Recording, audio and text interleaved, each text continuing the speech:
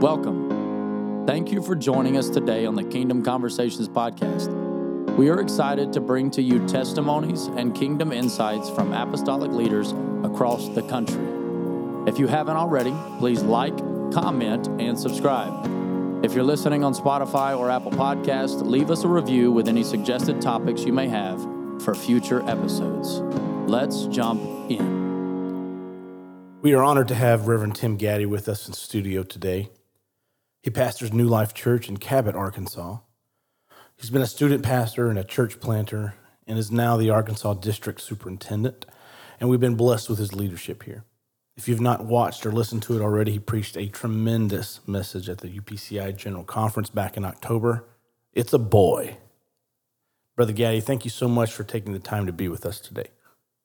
Thank you, Devin. I'm glad to be here. Today we are talking about organic ministry. What does that mean to you? And we're talking about identifying the call of God in our lives. And once we do feel the call to ministry, how do we determine what that call entails? And how do we follow that and not push for something that might not be in the will of God? Some feel a direct call to preach from a pulpit, while others may not feel that direct call for pulpit ministry. And at times it feels like there's such a push for pulpit ministry. And while that is absolutely necessary in our movement, not everyone is called to pulpit ministry. How do we become content in the role God has placed us in? And how can we flourish and be successful in accomplishing kingdom work in that role until God opens another door? Well, this is a tremendous topic, and I want to say, first of all, to you, Devin and Stratton, thank you for the privilege to be on this podcast. I think it's a wonderful thing that there are discussions and conversations happening about ministry because we sharpen each other when we talk. You bring topics that are applicable to kingdom life, and so I really honor what you guys are doing today. Very honored to share my voice with this. Organic ministry, when I think of organic, the first thing that comes to my mind is some of the things that my wife sends me to the grocery store to get. And there is an aisle, at least in the Kroger in Cabot, that is designated for organic items. And I will tell you that from experience of just taking that list and going to Kroger, that aisle is not the largest area of the grocery store. It seems to be a little limited. And I think because of the fact, organic to me and what I kind of decipher in just those honeydew lists is organic means pure, it means authentic. Those are two words that I kind of identify with organic.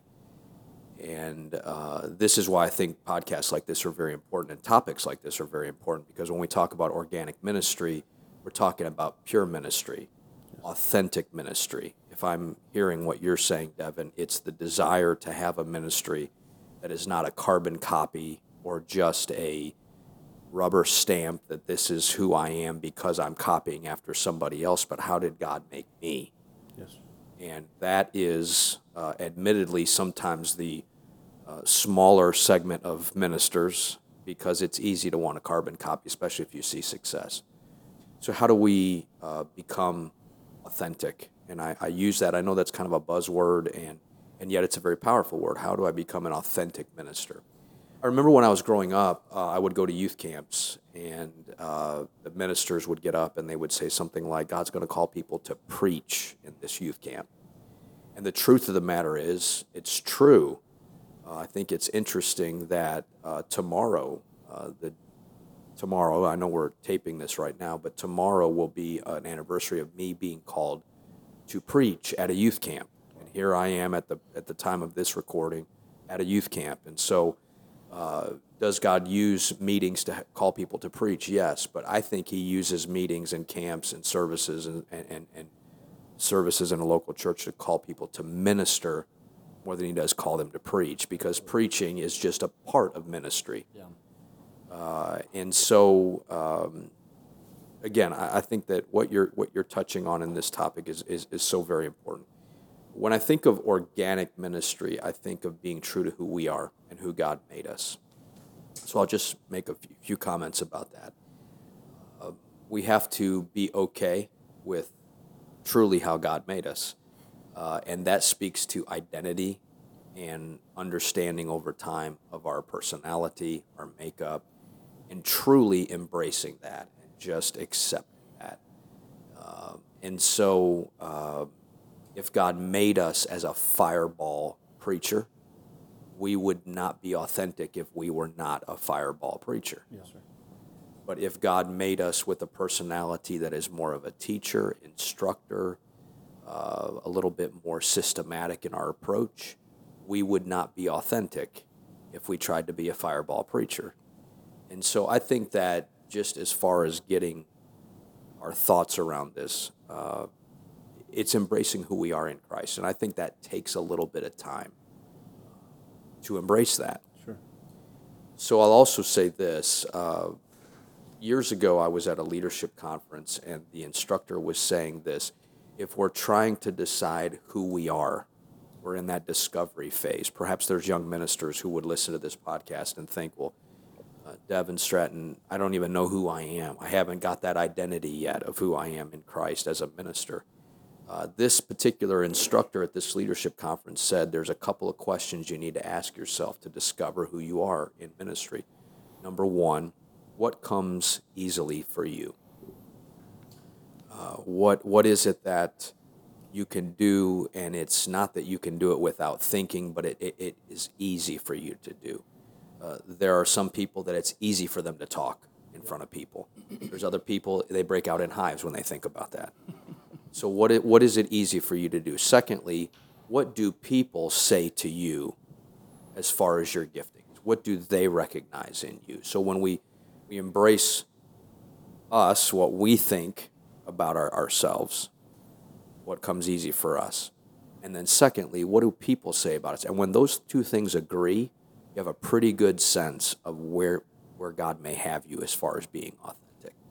So those are just a few things as we get started today that come to my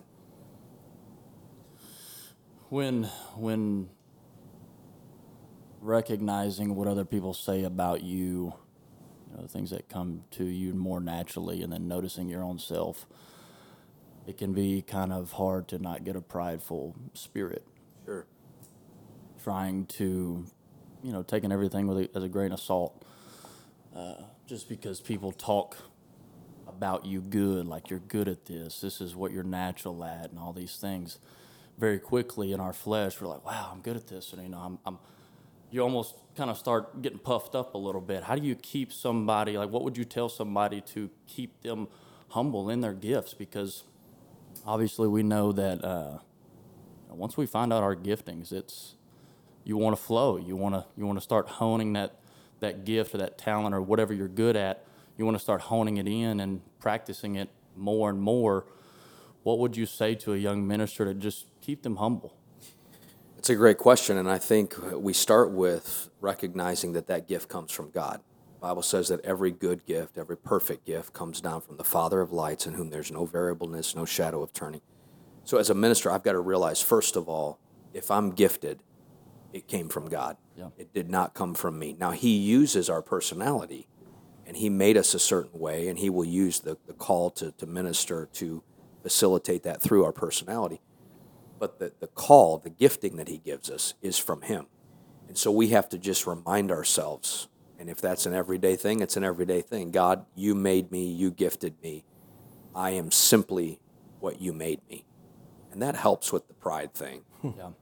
Secondly, Stratton, I think it's important that we recognize God can use anybody or anything He wants. Yeah. None of us have the corner on the market in ministry.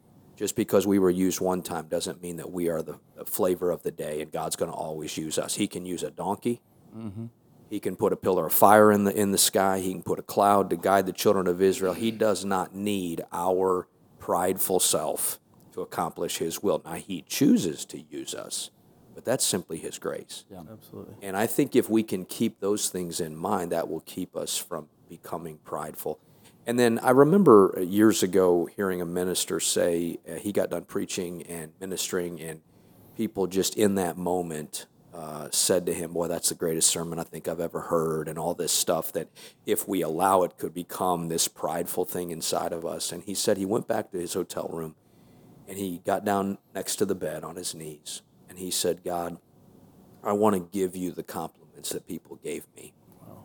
Because I realize it was you that spoke to me about that sermon that I put together. And I just want to share with you what people said about you. Now, I'm the channel, but I want to give you these compliments. Yeah. And that was a wonderful example to me of keeping in mind we're simply channels. Absolutely. We're simply conduits and channels that the Spirit of God and the Lord chooses to use. So I think those are a couple of ways that we can not believe the press. Yeah. Because you're right, Strand. That is a danger. If you start believing the press and saying, wow, I really must be something. No, God in His grace is using us. Now, I will say this. I think it's important not to flip to the other side of that road and fall in the other ditch. Yeah. And say, well, I'm really nobody. God can use a donkey, so He's using me. No. We have to be more secure than that. He uses people, and we recognize that. So we don't need to be insecure, but we don't need to be over-secure in just who we are. It's that balance that we have to strive. It reminds me of, I was watching a recent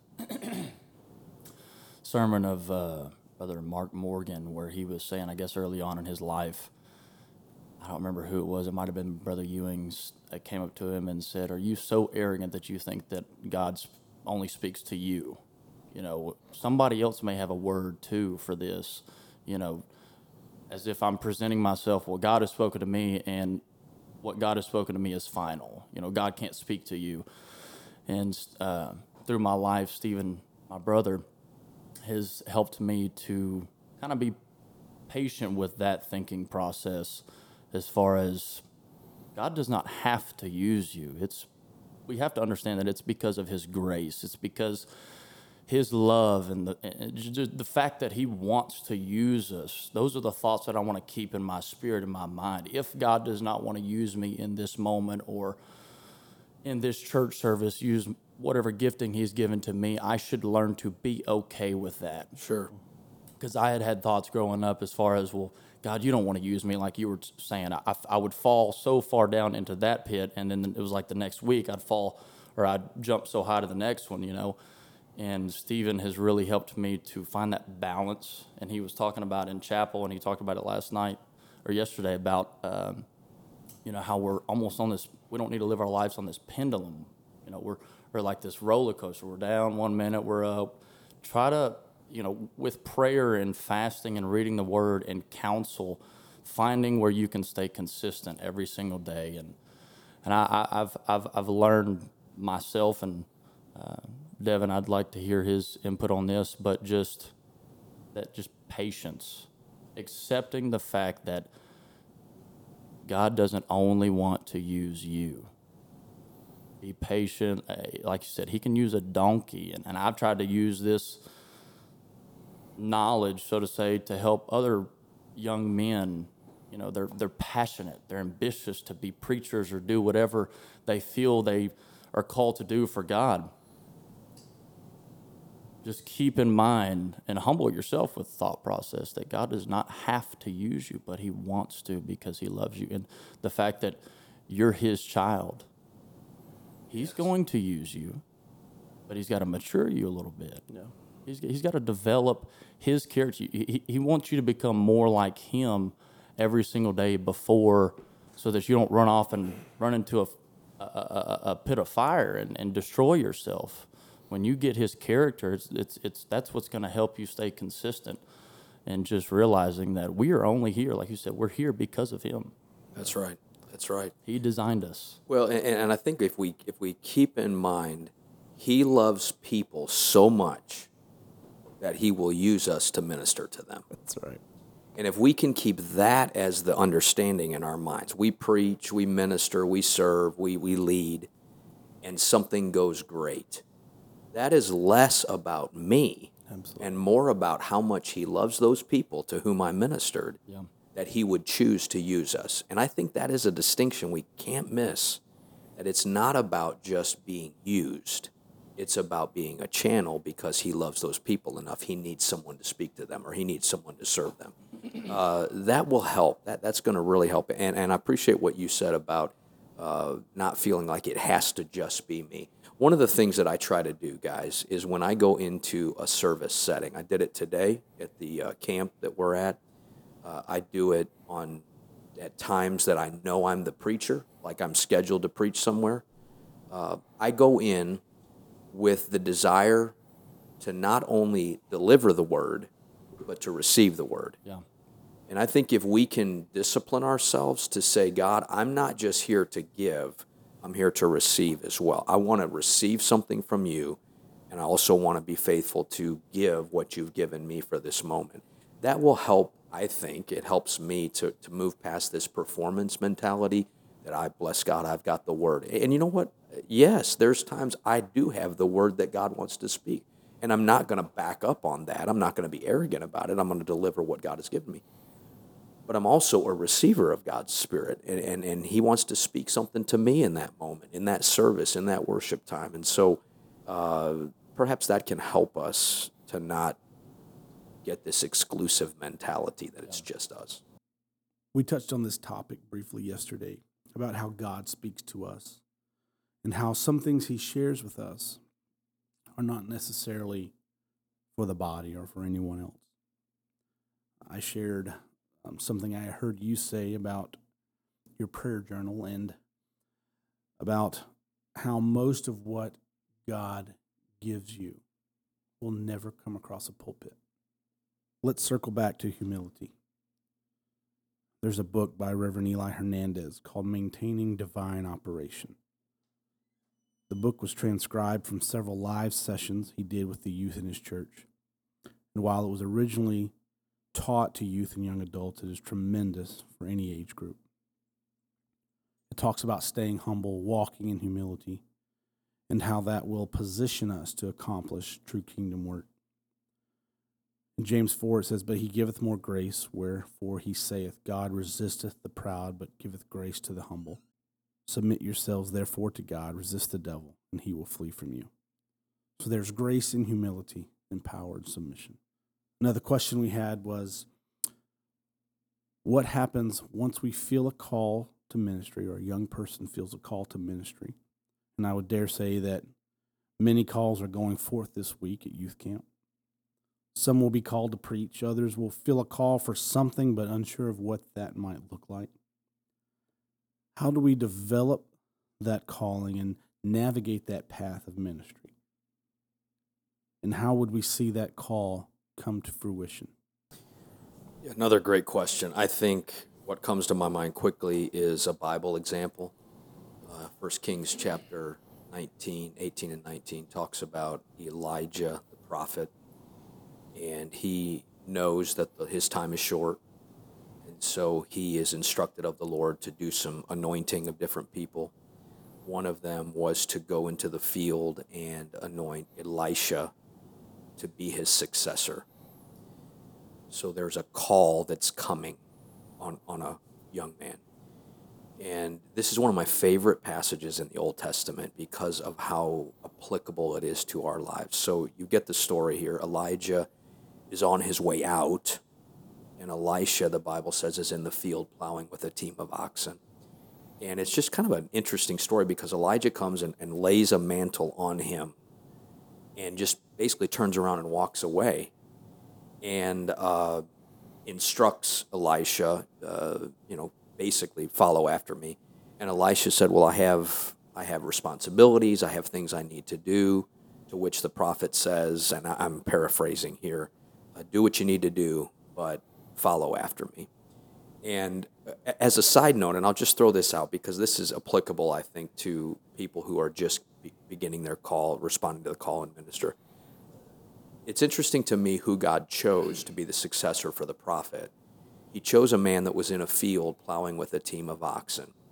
And I remember reading that passage years ago and asking, well, why did he choose someone that was in a field plowing with a team of oxen? And it was like the Lord just gave me this epiphany. Now, most of the time when God speaks to me, it's far less dramatic than some people would think it is. But it was like the Lord in prayer said, well, the reason why I chose Elisha is because that field needed to be plowed. Yeah. And I needed someone that was willing to do what needed to be done in that moment. And that was his qualification for then being used greater in the kingdom in the future. So, number one, what do we do when God calls us? What do we do when that mantle comes upon us? We keep plowing in the field that God has given to us. Secondly, there's a principle that you attach yourself to a man of God. So Elisha, after the mantle was placed on him, signifying that he was faithful in the field, then began to serve the man of God. And Elijah said to Elisha, if you're with me when I'm taken, you'll have a double portion that you seek. And so he attached himself to a man of God. It is my experience, guys, that most of the time, with very few exceptions, great ministries are birthed out of submission to someone else. Sure. And so if you look at men and women that we esteem in ministry, if you look back in their history, at some point in their young ministry, they attach themselves to a man or woman of God and begin to serve them. And that is the position that I think scripturally and spiritually that qualifies someone to be used greatly in the kingdom of God. So we see Elisha doing twice as many miracles as Elijah, being greatly used of the Lord, and yet he was qualified through serving in the field, because the field needed plowing, and attaching himself to the man of God.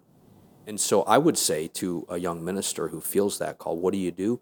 You plow in the field that you're in, and you don't wait like for someone to die so you can become great.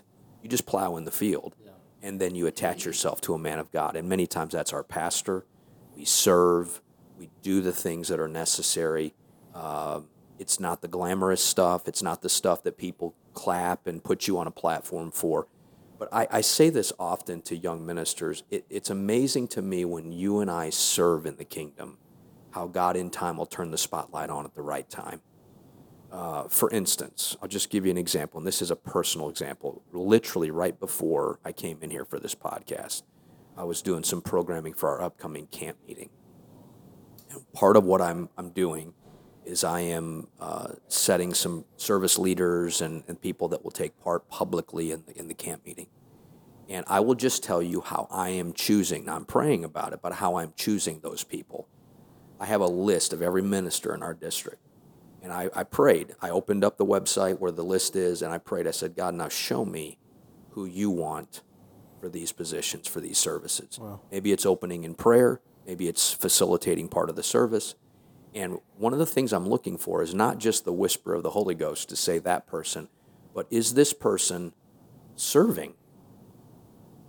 In my experience here in the district, are they serving? Are they a part? Are they wanting to be a part? Well, I don't think I'm unusual for that. I think that's the way God qualifies people. Yes, sir. Are they serving? Are they involved? Are they? And so I think this is really the recipe. I know it's simplistic, but I think this is the recipe for how God uses people. Plowing in the field, attaching yourself to a man or woman of God. I've been watching a lot of Brother Billy Cole's sermons from back in the 90s and late 80s. And he says a lot, and that a lot of things in ministry can be taught, but there's also a lot that can be caught. Yes. And just being in proximity to a man of God, you're a man of God in your life, and just doing whatever needs to be done will open up doors that you've never imagined.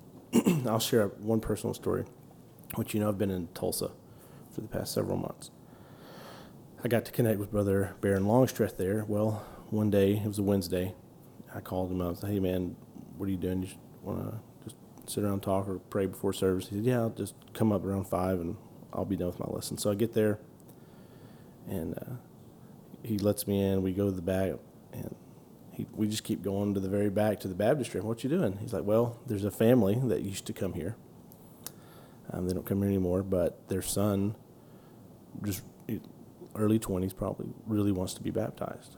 So I'm cleaning out the baptistry. I said, well, let me help you. So we get down to our T-shirts, and we're scrubbing it out with bleach wipes and just sweating and just getting it clean because someone needs to be baptized. Well, we get it clean. It gets filled, so it's about service time. We're sitting, the church congregation just kind of sitting there. Well, the family kind of walks through the back into the back area to get dressed. Well, we're sitting there, and we just hear some hooping and hollering and good apostolic prayer meeting going on. And Sister Raina Longstreth comes running out and says, "Oh, he just got the Holy Ghost waiting to be baptized." So we're all, worshiping with him, and then they baptize him. But that moment hit me, and I was like overwhelmed with just emotion. That was me helping to clean a baptistry because someone needed to be baptized. Was one of the coolest ministry-minded things I've ever done. Yes. I mean, I've spoken at very few small events, but that was the coolest moment I've ever had. Just, it needed to be done. He deserved a clean baptistry. Right. And it was awesome. That's awesome. And no props to me or anybody else, but it was such a cool thing. Just like, that's what ministry is about. That's what it is. It's facilitating the way for other people to experience the power of God. There is a passage in the New Testament where Jesus is teaching, and there is a phrase used called the friend of the bridegroom. And I don't have the exact reference in my mind right now, but it talks about the joy that comes in the friend of the bridegroom when the groom and the bride are united together. And there is the strong inference in the New Testament that the greatest joy of the friend of the bridegroom is when that union comes together. In other words, the role of the friend of the bridegroom is to get the groom and get the bride together. And that made me think of that, Devin, when you were talking about that. That is really the role of ministry, is to use what we do to get people together with Christ. And when that happens, there's no greater joy. There's no greater joy. So it's awesome.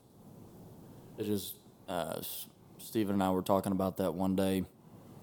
I had a couple at my house, and we were chit-chatting like we're doing now, and I felt like God was giving me some thoughts about John the Baptist, because that's exactly what his ministry was I'm here, one crying out in the wilderness, not to point you to me, because if I wanted to, I could have been in the synagogue preaching and teaching, but I'm out here in the wilderness preaching a message I know you're not really going to accept, a message of repentance. What I'm doing, my purpose here is not for you to think that I'm the Christ or that I'm somebody, but to lead you to the way, to the one that is coming.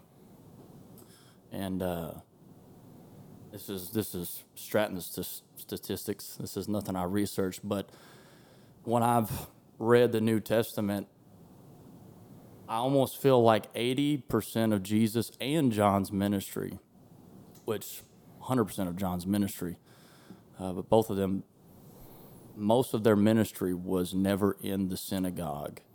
It was never within that house or that place of worship. It was out in the streets. It was out in the wilderness, drawing people to the Word, drawing people to the message that they had. They weren't drawing them to a building. It wasn't drawing them to a specific infrastructure. It was drawing them to the message, to the Word. And obviously we know Jesus is the Word manifested. But another question we had pertaining to that is, some feel that, like Devin was talking about, that direct call to preach, while others may not feel that direct call to pulpit ministry. My question is, pertaining to that, what could we do better as preachers, so to say, or anybody in ministry? What could we do better in not making young ministers or young people feel that they've got to do that? They've got to preach, or they've got to be on the platform to sing. Obviously, in our carnal mind, we set those positions up in our own flesh. But I've seen some of the most powerful people used by God were in the streets. It's them bringing the Word to them and them just telling the message. It wasn't saying, "Hey, come to church with me," or "Hey, come to my church, hear my pastor." I've got the word too. I read the scriptures too. I want to bring it to you instead of you coming to that. I mean, what could we do better if it's a culture thing, or if, you know, we look at wonderful men and women of God like yourself. We see you preach, and we love hearing you guys preach these dynamic messages. What could we do better to better influence, say, someone like myself, being 28 years old, but at the time, maybe 17, where that's all I was desiring, is like, I got to be behind the pulpit, man. I've got to preach. If I'm not there, I'm not fulfilled. I'm not living in my fulfillment.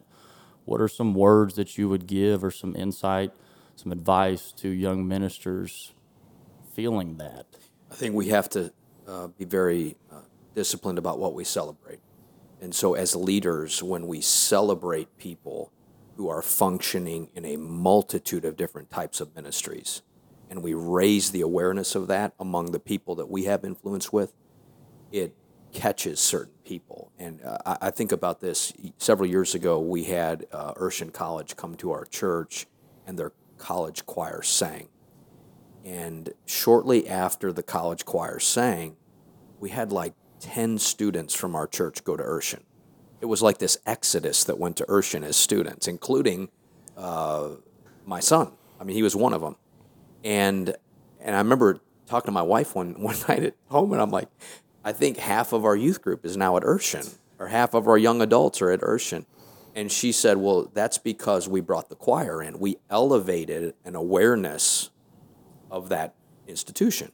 Well, if that works for Bible college, if that works for a college choir and an institution of higher learning, why wouldn't that work for ministry as well? So if we have people that are ministering in the streets, they're not preaching behind a pulpit, they're ministering in the streets, and they're very effective on that. I think as leaders, we have to talk about that, and we have to raise that awareness to the people that we have influence with, so that that young man who is wired like that will say, hey, that's a valid ministry. And it was raised in awareness and among the public sector of the church. That's a big deal. I think if we validate that and applaud that, we're very good at applauding preaching. We organize our entire meetings around preaching, and rightfully so. It is such a powerful thing that the Lord uses. It's what God uses to save those that believe. But my goodness, there are so many other areas of ministry that we need to celebrate as well. So I think celebration and awareness is very important. And things like this, because having podcasts that young men and women are listening to and raising the awareness, it can only reproduce that, which is great in the kingdom. I think Apostolic Youth Corps does a pretty good job of that. My daughter Olivia just got back from her first mission trip to Los Angeles, and she was changed when she came back. You know, they were out in the street. They went to Skid Row, were ministering to people on the street, and just doing kingdom work where they went. They weren't, all behind the pulpit. Some, gave devotions or did Bible studies, and some sang, but they were there just to reach people where they were. And I think, I'm not sure of the scripture, but Paul went to where people were already congregating. Yes. He just went to, you just go to where people are and just shared God, shared Jesus Christ, the love of Jesus.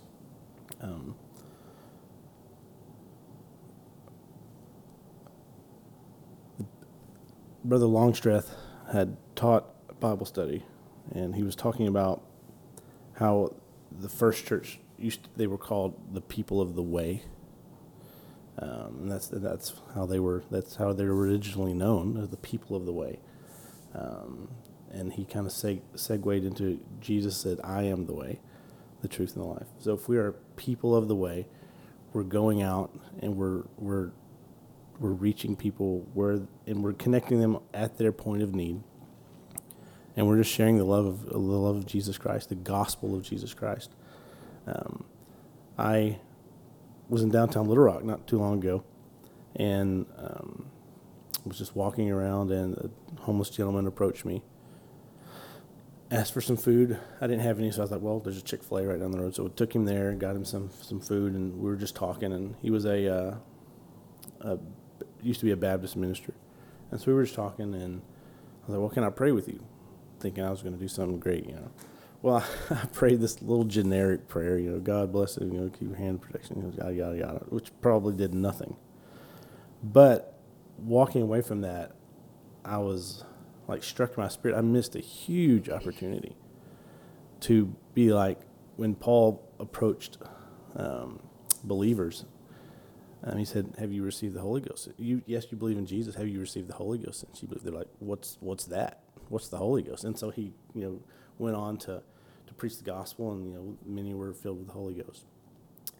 I think if we, during our daily lives, just living our lives, going about doing good, if we approach that, and I'm going to change my approach to how I talk to people or pray with people. It's no longer going to be a generic, I'll pray for your health, or I want your soul to be saved. Have you received the Holy Ghost since you believed? And I want to introduce people to Christ that way and be more intentional in the way I do that. In Acts chapter 18, I'm thinking about this when you're speaking, Devin, about in the way and ministering in the way. Paul comes to Athens, and if we look at this passage, he's not actually planning on staying there. He's just waiting on his ministry partners to show up, and then they're going on from there. But then he looks around Athens, and he sees a whole city given over to idolatry. And you can see this righteous indignation rising up inside of him where he's saying, this can't be. This just can't be. And the Bible says that he goes into the marketplace and he reasons, and I'm using the Tim Gaddy version of the Bible here. He reasons with those, and actually the New King James Version says it like this. He reasons with those who happen to be there. And this debunks the idea that we have to get up in the morning and say, "Oh God, lead me to hungry people right now." Yeah. Paul simply inserted himself into the marketplace and started talking. And Brother Cornwell from Wichita, Kansas said this years ago. He said, if you will talk with people, just about anything, the quicker they share hurts with you, the deeper the hurts are. Yeah, I've noticed that. You may be 3-4 seconds into a conversation with someone and you didn't ask for it. You didn't say, "Hey, what's bugging you right now?" You actually just said, "How you doing today?" And they immediately start sharing hurts. That tells you there's a deep hurt there because they're willing to share that with someone they don't even know. Yeah. And yet that is part of this idea of connecting with people and ministering to people. And when people start sharing hurts with us, that's like a red light flashing. Like, here's a need in my life. And so I think that we need to I'll speak for myself. I need to simplify this thing. It's just realizing I'm a child of God, and God has put me on this planet, and every day that I live is an opportunity to be an ambassador for Christ. And so I'm going to do that wherever I am. I'm going to wake up in the morning and believe that where I go, God has intention with that. So, in the way. I like that. I like that statement. They were called the way, but they ministered in the way as they went. That's good. I think one maybe last question, or if Stratton has something else. And we may have touched on it some, but if you were to say something to like the young people of this generation and maybe even older adults, how do you avoid the danger of trying to push yourself into something that God doesn't have for you at this moment, or push yourself toward a certain aspect of ministry and potentially move yourself out of the will of God? How can we avoid those dangers? I think, number one, we have to be prayerful. And I know that sounds very simplistic, but being connected to God is so important because it keeps me grounded. It keeps me hearing the voice of God. And so prayer is so very important.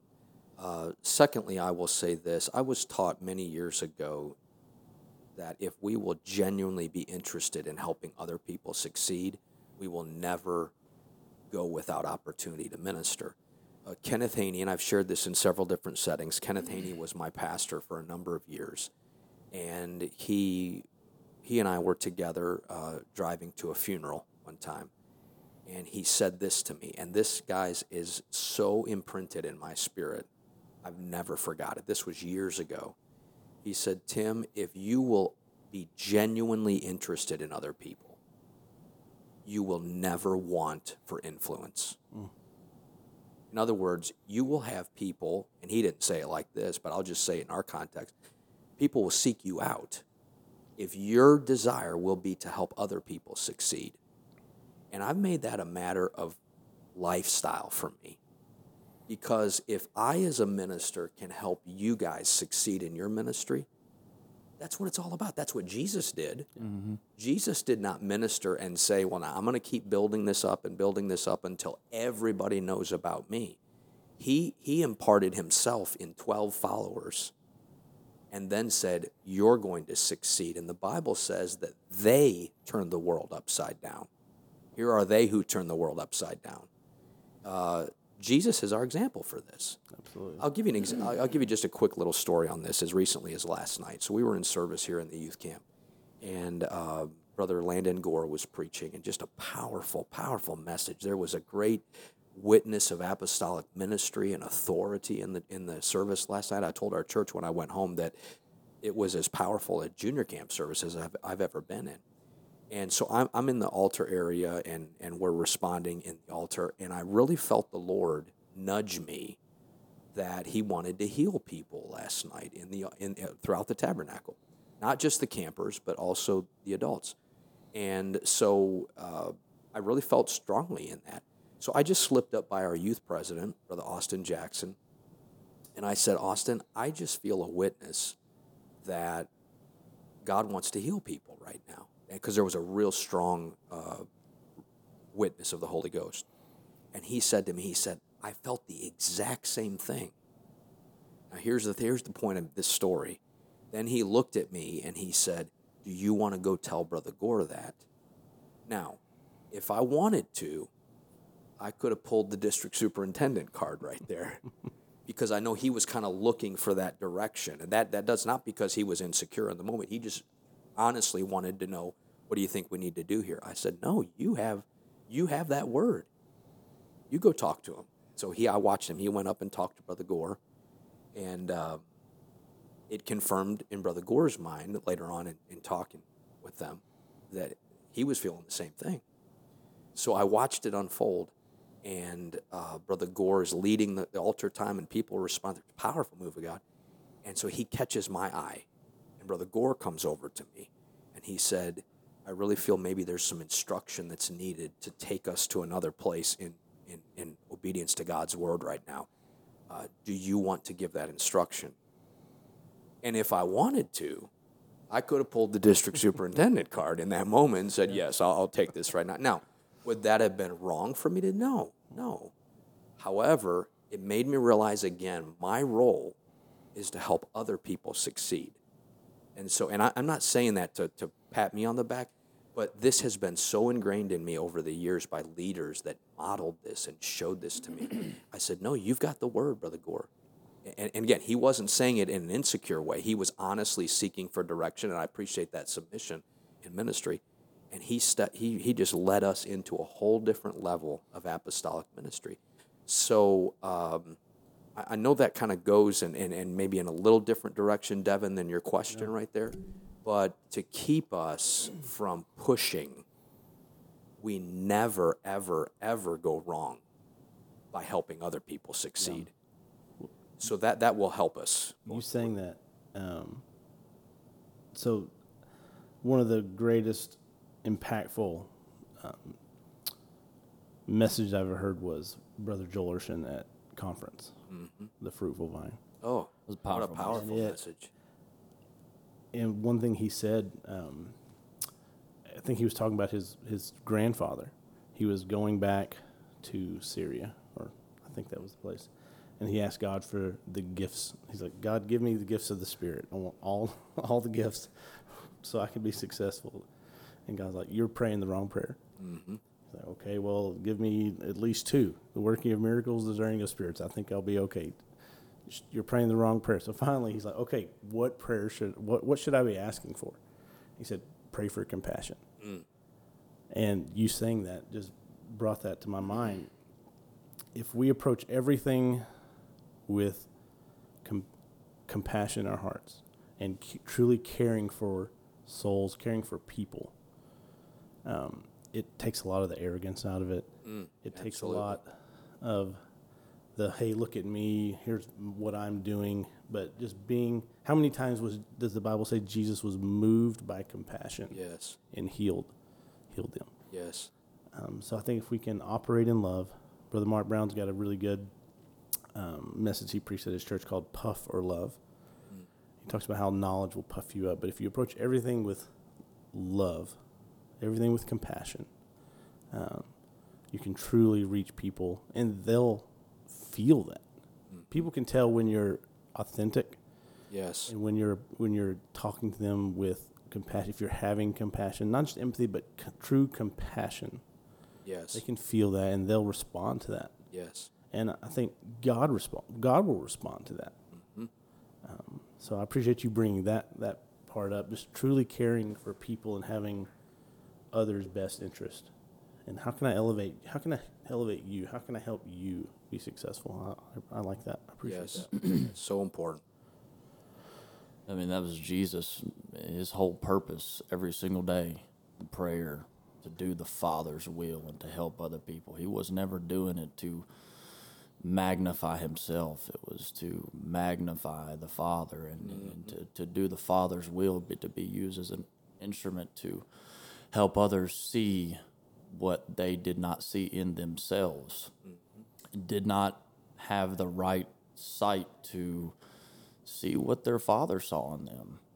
They're listening to every other spirit in the world, and they're not listening to the one who created them, the one who has nourished them for years, the one who kept their shoes on their feet through the wilderness. They're not listening to the one that provided water out of a rock or all these other miracles. They're not listening to him. They're listening to all these other people in the world. They're listening to what's going on in the culture in Egypt. They're listening to everything else, social media nowadays, whatever it is. They're not listening to what their Heavenly Father, the one who gave them life, has to say.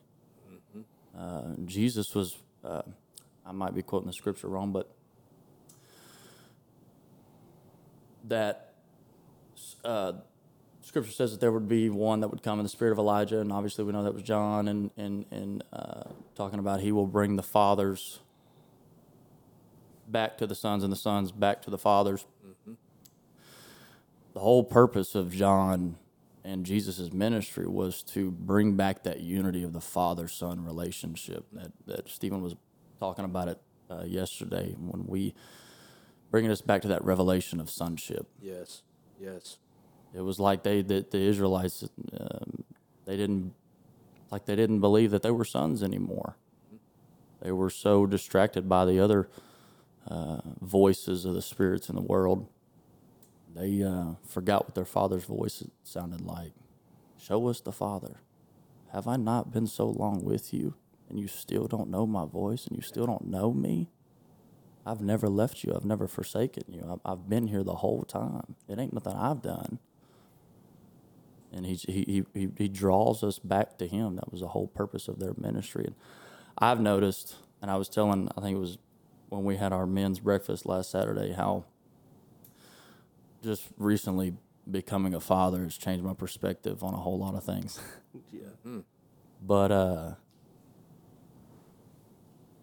doing everything for my child, and Jazzy and I were talking about this in bed the other night, how different it feels now that you have a kid. And it's not like we were so focused on ourselves as if we were just completely selfish, but when you have a kid, and now everything you do is to train them, to better them, help them know how to live. When you 100% stop focusing on yourself and you believe that the Father will provide you with food and money in your ministry or whatever it is, I told Jazzy, I feel whole.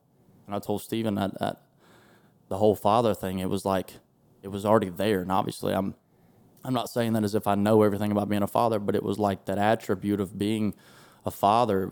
It was like God had already put that in me. And I was telling Stephen, we were at Brother Melton's one day outside, and he was asking me about how it feels to be a dad and all this. And I was like, man, it's weird. I said, because to an extent, it feels new, but it feels like it was not to be cliche, but that it was meant to be. Like Sure. God already put certain attributes in me to be able to take care of my child, take care of my wife, and provide for them and do those things. And I thank God for that. But when you truly stop focusing on yourself, not neglecting yourself, No.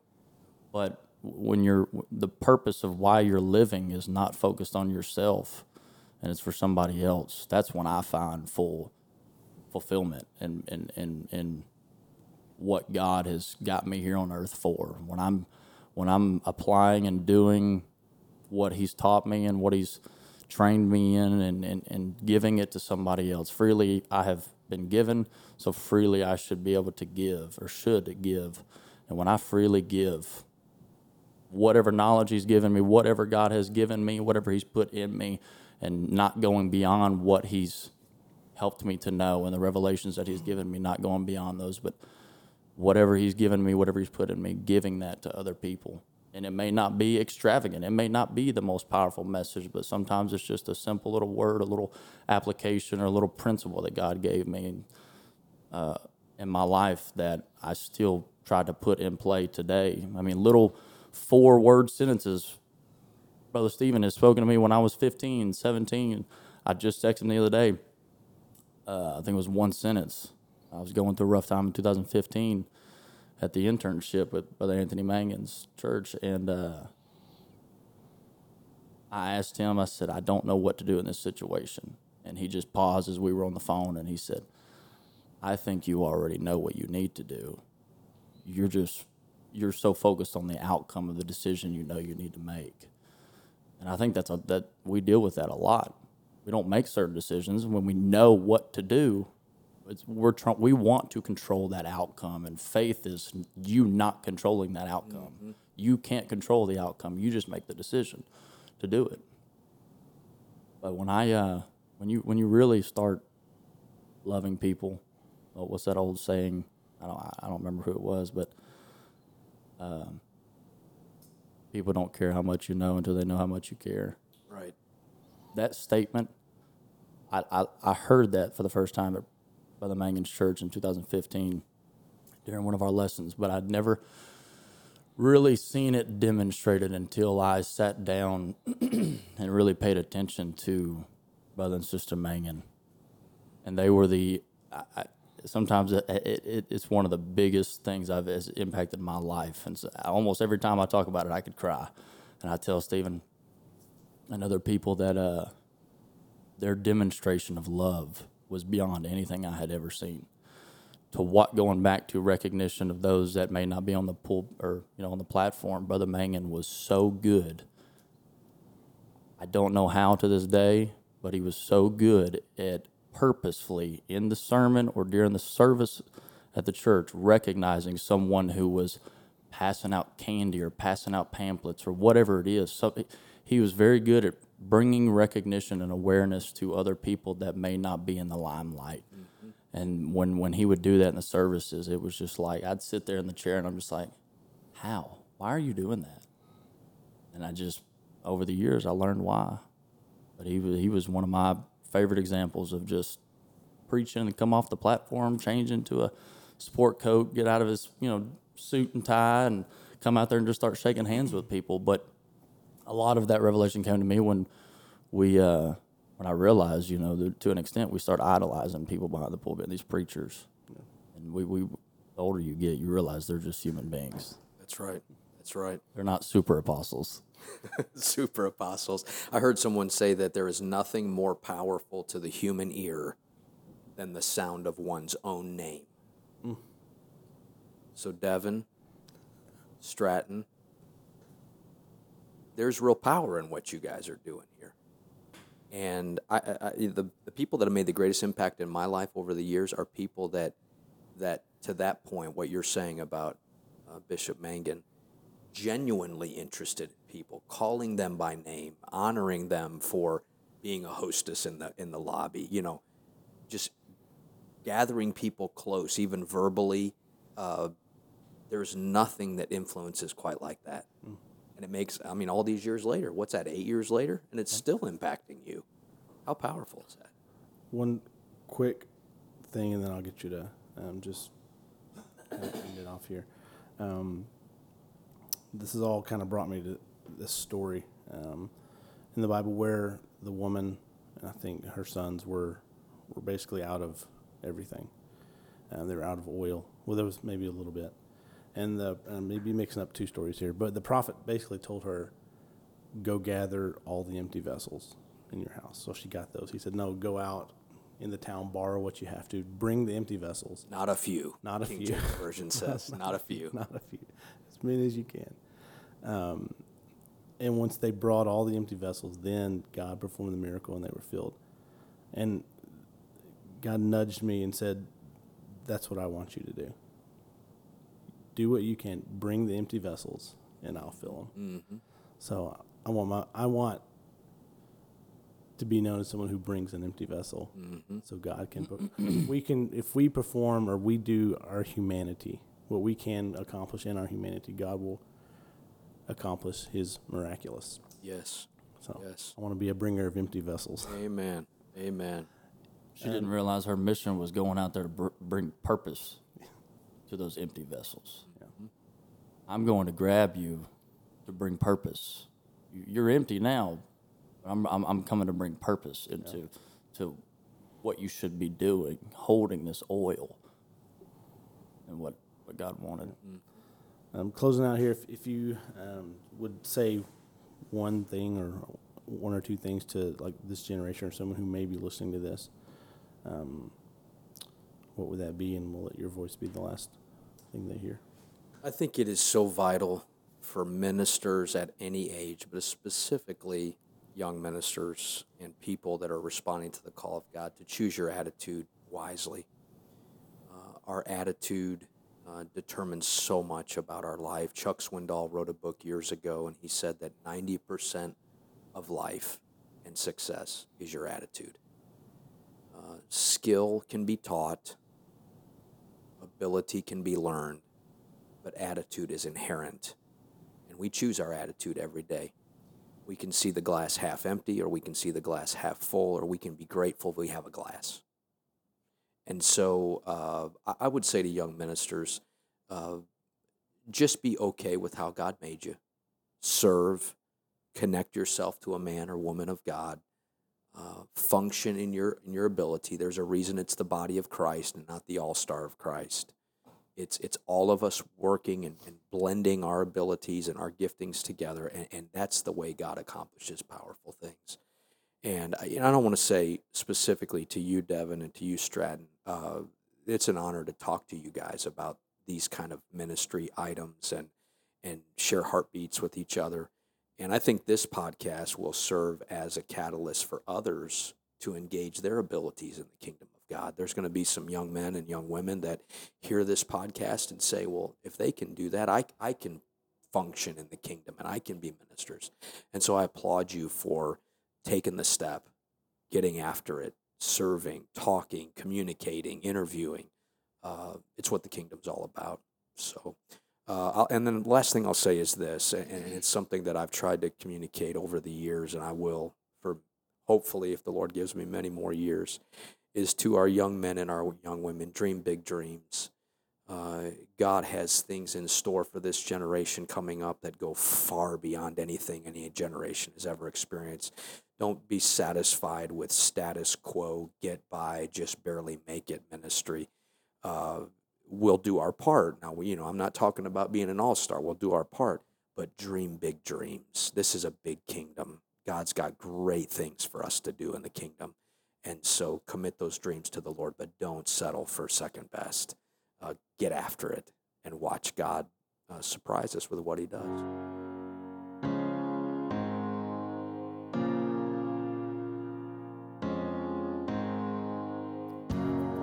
Thank you again for listening to today's episode.